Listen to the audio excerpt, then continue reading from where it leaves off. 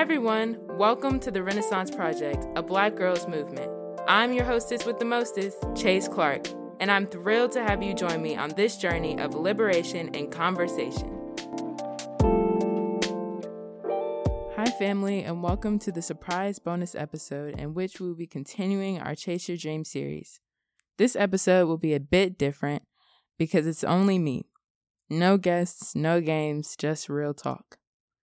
Can I be honest with you?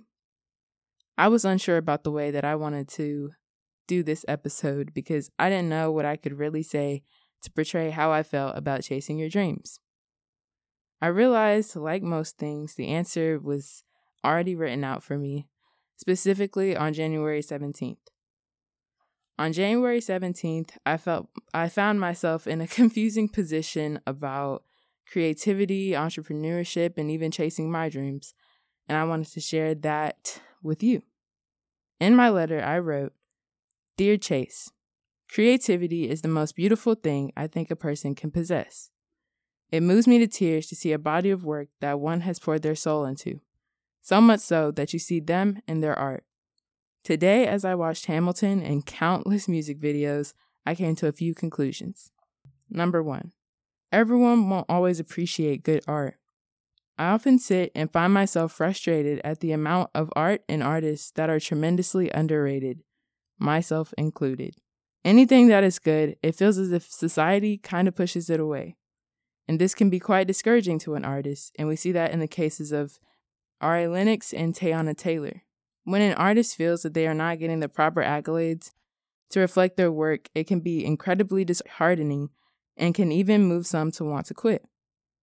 Don't get me wrong, you shouldn't be moved by whether or not people pay attention, but I think we would all be remiss to say that we don't take our peers' opinions into consideration a little bit.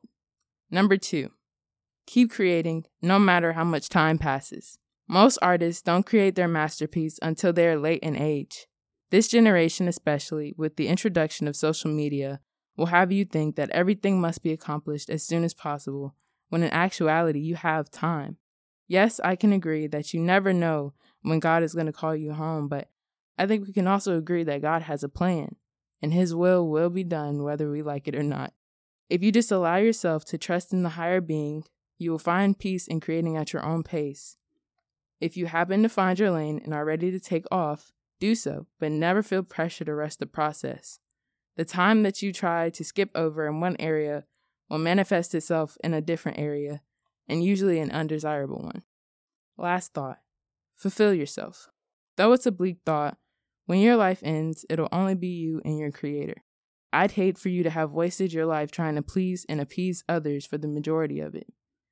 Don't live someone else's dream for you. Most often than not, that's not even the plan that God had set for you. As we stated in the first principle, living a life totally uninterested in public opinion is virtually impossible. However, you can make consistent efforts to fulfill yourself in everything you do. The only person you have to impress in this world is you. The only being you should fear is the one that created you, because in the end, that's all you're going to have to hold on to. This was my letter, January 17th. In a more recent letter, I found myself angry and annoyed at the state of chasing my dreams. I felt like I'd been working so hard, staying up late, creating new things, reading, writing, studying, only to get a half reception. I felt like Teyana, I felt like Ari, and so many other great artists who are slept on. I feel like there was an ocean of support when this began, and each month, each week, each day, that kind of evaporated into a pool of a few. I was ready to quit. I was thinking, if they don't support this fully, then I don't want to do this anymore. I don't want to produce anything anymore. I don't want to write anything anymore. I don't want to create polls. I don't want to do questions. And I kept asking myself, why don't people believe in me and support me consistently? And I thought that I wasn't doing enough. I fell into a hole of work, and I worked and I worked and I worked. Even more, hoping that one day someone would take notice and begin to like, comment, share, anything one more time. And my reality did not meet my expectation. And truthfully, I felt like a bit of a failure. I found myself searching for more things to do. I had to get that next hit of validation, that feeling of love and camaraderie, because that's what I based success in.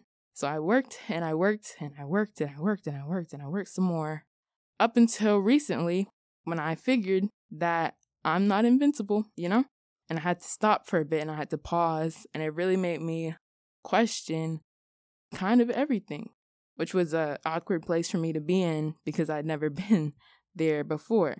But that's the harsh reality of chasing your dreams.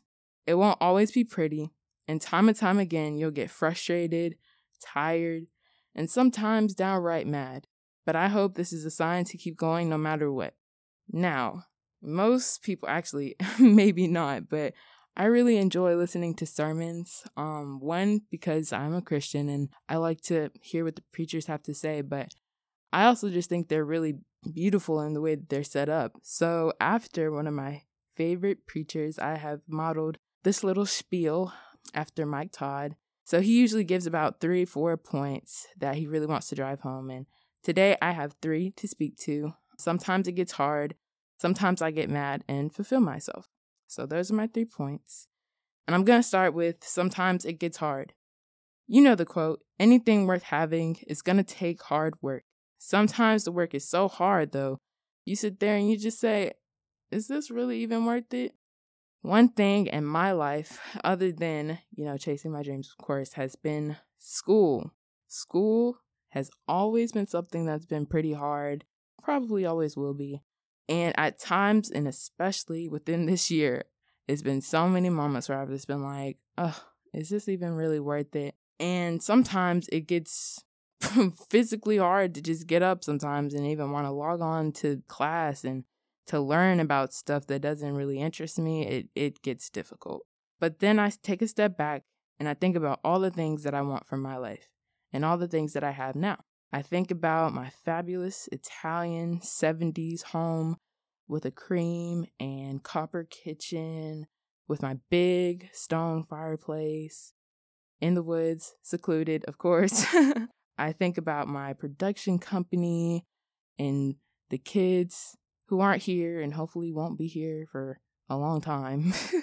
And I think about my little brother and I want to give him everything, and my parents, I want to give them everything. And I think about all of those things, and that just gives me motivation to keep going, even when it gets hard and life gets hard, especially when you have to struggle, I guess, to live up to the expectation that you have for yourself. Yeah, that can get hard. And sometimes when I don't meet that expectation, I get really mad. I guess mad is a more upscale word to just being frustrated. I get frustrated a lot because, when you think to yourself, who really wants their work to be underappreciated, I think about some of the music artists we talk about today, and we talk about how they're underrated, underappreciated, and I just sometimes wonder how that makes an artist feel to be labeled that way.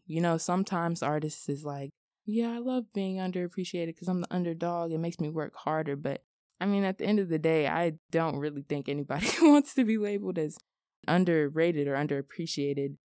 You work, you stay up, you promote, and really half the time, all you ask for people to do is like repost or share, and sometimes they don't even do that. And it can really leave me feeling like, well, dog, I put the bar at the bottom and you couldn't even reach that, you know what I mean? And that really makes me upset just because I know that I'm a supportive person. I love to support my friends and even people I don't know. Anything I can do to help, I'll do. So I kind of do take it personally when other people don't do the same. And that's when this quote comes to mind. Not everybody has the same heart, mind, and soul capacity as you. You can't expect huge hard actions from people who don't have the capacity. Think about it. There's a reason rooms have a certain capacity, because the person who built the room knows that there's only so much that one room can withstand. Same with people. Each person, like a room, is built different. Each person has a separate capacity to how much they can hold. And it would be naive of us to expect that an elevator is going to hold as much as an arena. I said all that to say, place your hopes in things that are stable no matter the capacity. God is stable. Art is stable. Love is stable. This is what I have to remember, even when I get a bit annoyed that others don't match my capacity to give, support, or love. One other thing that rooms have, especially elevators, are weight limits. You cannot expect that little old pulley of a friend to be able to hold the weight of your dreams. I think about those old pulleys from the movies, you know how they would get like a pail and like have to pull it up like that. But say if you went to like Drake's mansion, right? And you put the weight on your dream on that baby, I think you might be able to stay solid. That goes back to my first point in saying, don't get mad when you put the weight of your dreams on a pulley and it falls through. Find your Drake elevator friend and it will support you because it has space, weight, time, love, and build to support. Not only will it support, but it's going to end up taking you somewhere, hopefully up.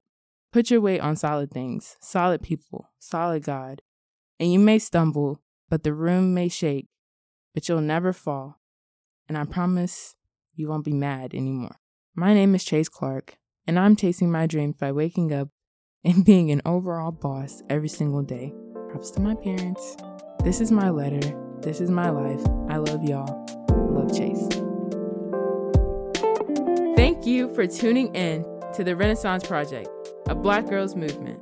Want to join the combo? Contact me via Instagram at therenaissanceprjct, or you can email me at therenaissanceprjt@gmail.com. If you feel led to donate, you can do so by sending your funds to $ChaseAC7 on Cash App. It is not required, but definitely encouraged. That's all from me. I hope to see you next Thursday. Until then, be well.